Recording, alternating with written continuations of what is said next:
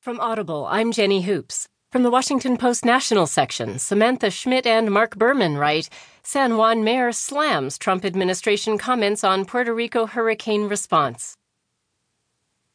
San Juan, Puerto Rico. The mayor of Puerto Rico's capital sharply criticized a senior Trump administration official Friday for calling the government's disaster response a good news story, comments that came amid mounting criticism of the federal reaction to the disaster.